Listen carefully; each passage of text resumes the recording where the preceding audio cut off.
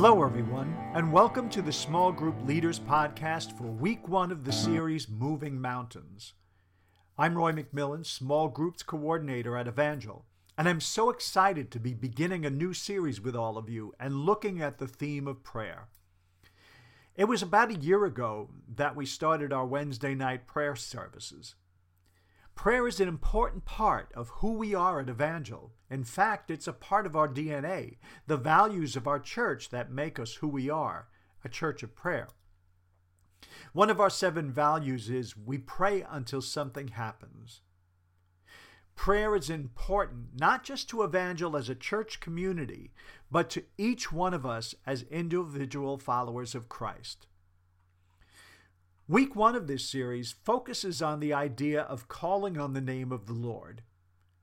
In Matthew 21, after Jesus curses a fig tree and causes it to wither up, his disciples are amazed and ask how the fig tree withered so quickly.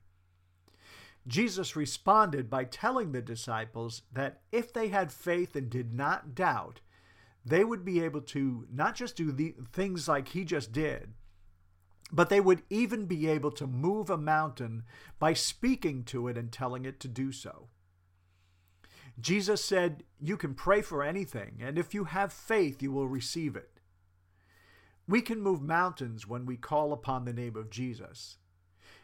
Peter and John experienced this after Pentecost when they encountered the lame beggar at the temple. This man spent his days in the temple courts begging for the thing he believed he needed, money. When Peter and John encountered the man, Peter told him that they didn't have any money to give. But what they did have to give was even greater: the power and authority of the name of Jesus. And so Peter told the man to get up and walk in the name of Jesus Christ of Nazareth.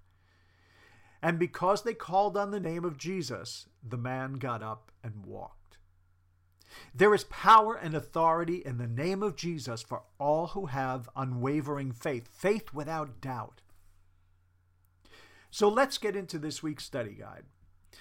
As you begin your group time this week, we have an icebreaker question for the group to share to get the conversation going.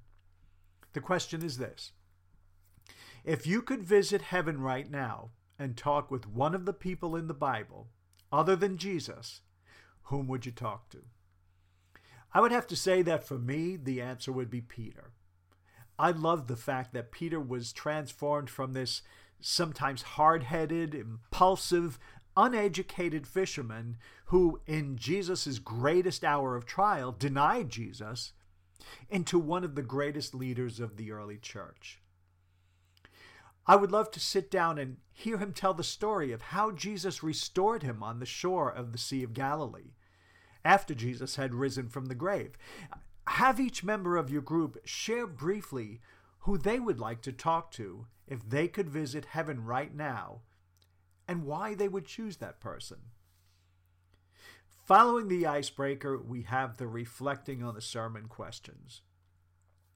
There are 2 questions here.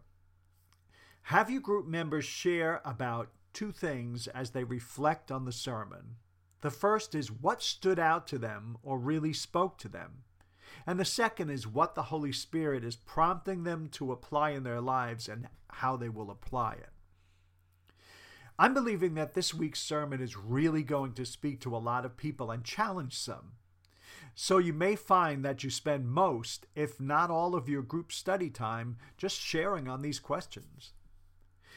For those who found the message challenging or even a bit convicting, make sure you encourage and pray with them, particularly about how they plan to apply what the Holy Spirit is prompting them to do. In the next section of the guide, Digging Deeper, there are 5 scripture readings followed by 1 or more questions.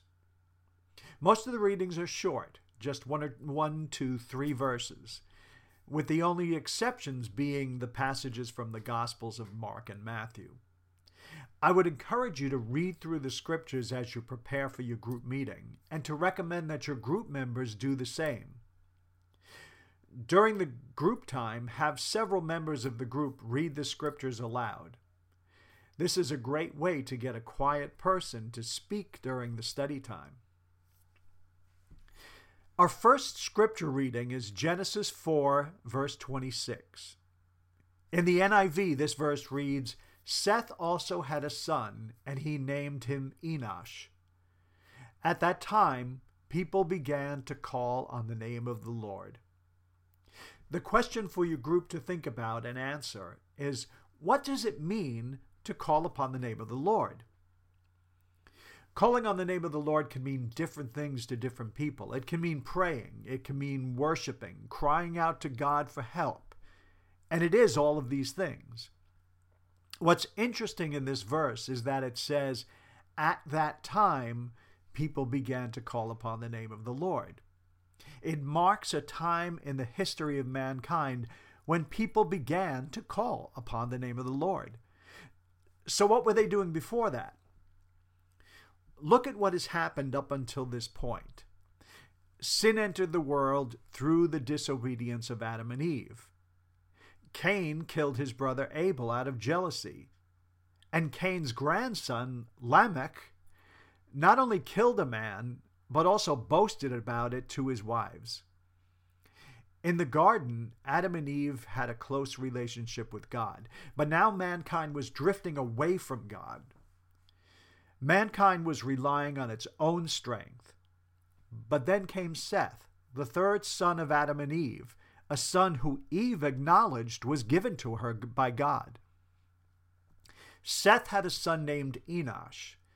Now the name Enosh means man, and it comes from a Hebrew word meaning frail or weak. And it was at that time that Enosh was born that people began to call upon the name of the Lord. Although Scripture isn't completely clear on this, I believe that Seth and his descendants began to realize their dependence on God, and that led them to proclaim and call upon the name of the Lord. The next two scripture readings are Philippians 2, verses 9 to 11, and Acts 3, verses 4 to 8. Now, Philippians 2, 9 to 11 in the NLT says, "Therefore, God elevated him to the place of highest honor and gave him the name above all other names, that at the name of Jesus every knee should bow in heaven and on earth and under the earth, and every tongue declare that Jesus Christ is Lord, to the glory of God the Father." Acts 3, verses 4 to 8 says, "Peter and John looked at him intently. And Peter said, 'Look at us.'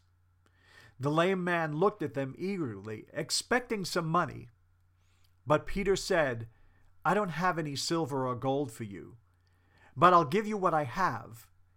In the name of Jesus Christ the Nazarene, get up and walk.' Then Peter took the lame man by the right hand and helped him up. And as he did, the man's feet and ankles were instantly healed and strengthened. He jumped up, stood on his feet, and began to walk. Then, walking, leaping, and praising God, he went into the temple with them." So the question here is, what do these passages tell you about the name of Jesus? I believe the answer is pretty clear. The name of Jesus is the name above all names. It is a name that carries the ultimate authority, the authority of God. Before he ascended into heaven, Jesus told his disciples, "I have been given all authority in heaven and on earth." So there is authority in the name of Jesus. And the name of Jesus is a powerful name, a name that has the power to heal. Peter proclaimed to the lame beggar to get up and walk in the name of Jesus. It was not through Peter that the man was healed, but through the name of Jesus, a fact that Peter pointed out in Acts chapter 4, verse 10, after being questioned by the high priest about what power or name he had healed this man by. Peter's response was, he was healed by the powerful name of Jesus Christ the Nazarene. There is power in the name of Jesus. these are the points that we really want people to fully grasp and embrace. There is authority and power in Jesus' name, and we can experience that authority and power when we call upon his name in faith. The next three readings are all from the Gospel of John. John chapter 4, verses 13 to 14, chapter 15, verse 16, and chapter 16, verses 23 to 24. In each of these verses, Jesus emphasizes that his followers are to pray in his name. After having members of your group read these verses, ask them to share with the group why they believe that Jesus placed such emphasis on praying in his name, and how this has played a role in their own prayer lives. Then have them answer the question, when you pray in Jesus' name, do you pray with the confidence of the authority and power of his name? Encourage everyone as they respond. This is an opportunity to share on a more personal level, and we need to encourage and support each other. This will create a safe environment in which your group members will feel comfortable being vulnerable and transparent. It will also help to create community among the group.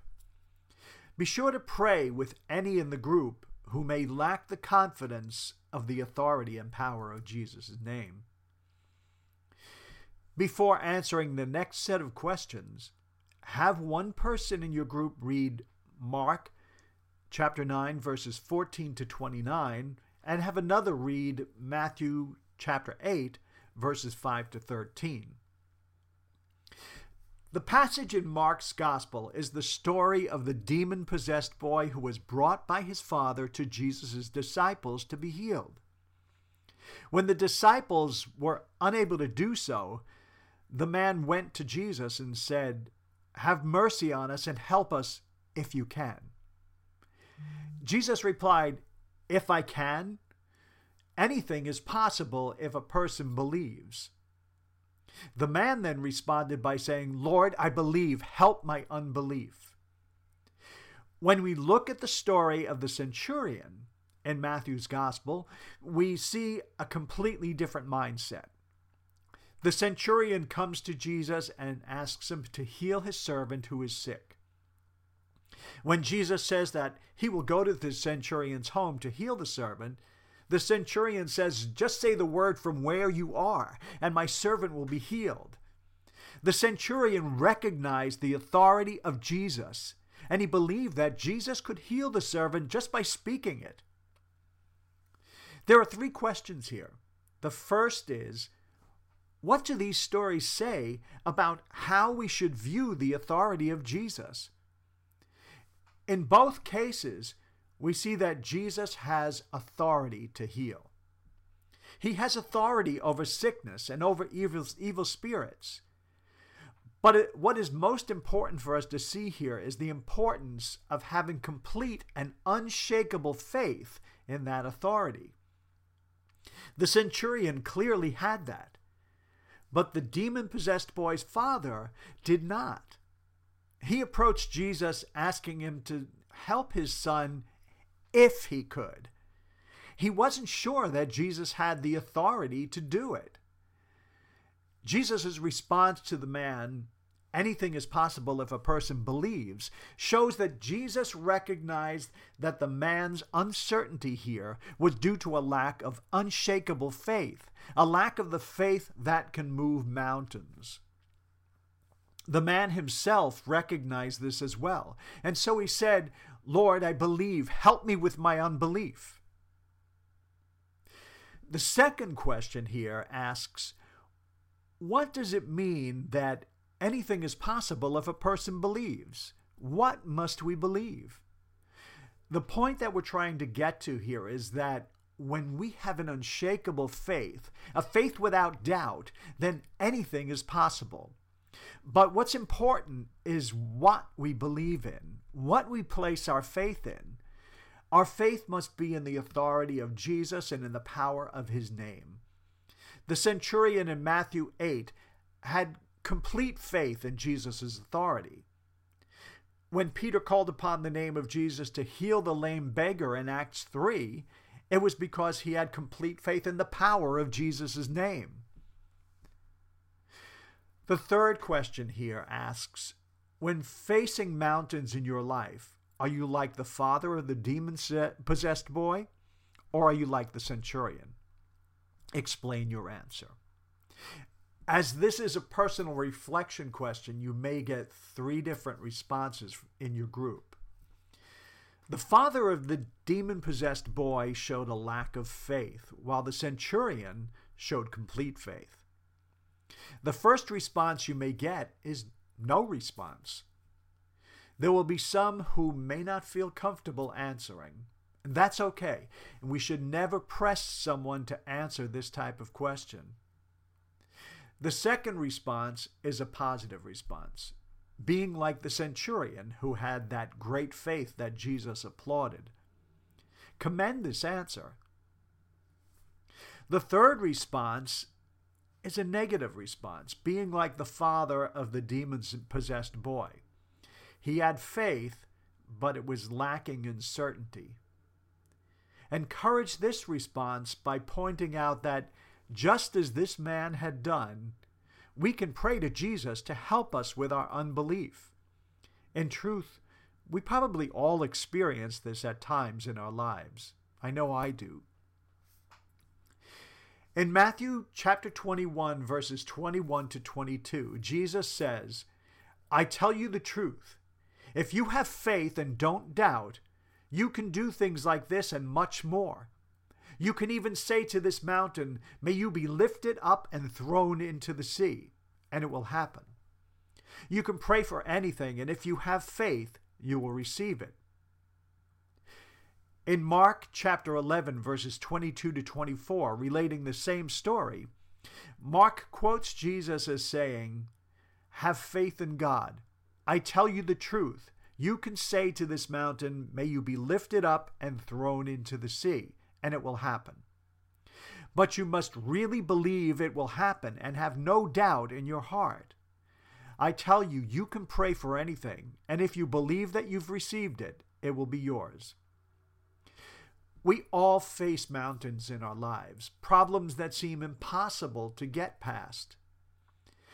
But Jesus is telling us that we can move these mountains if we have an undoubting faith and we pray, we call upon the authority and power of His name, and believe that through His authority and by the power of His name, our mountains can be moved.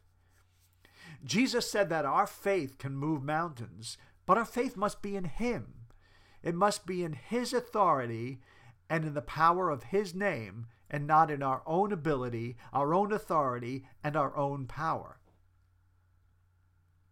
The last 2 scripture passages to read are 1 Samuel chapter 17, verse 45, and Psalm 116, verses 3 to 4.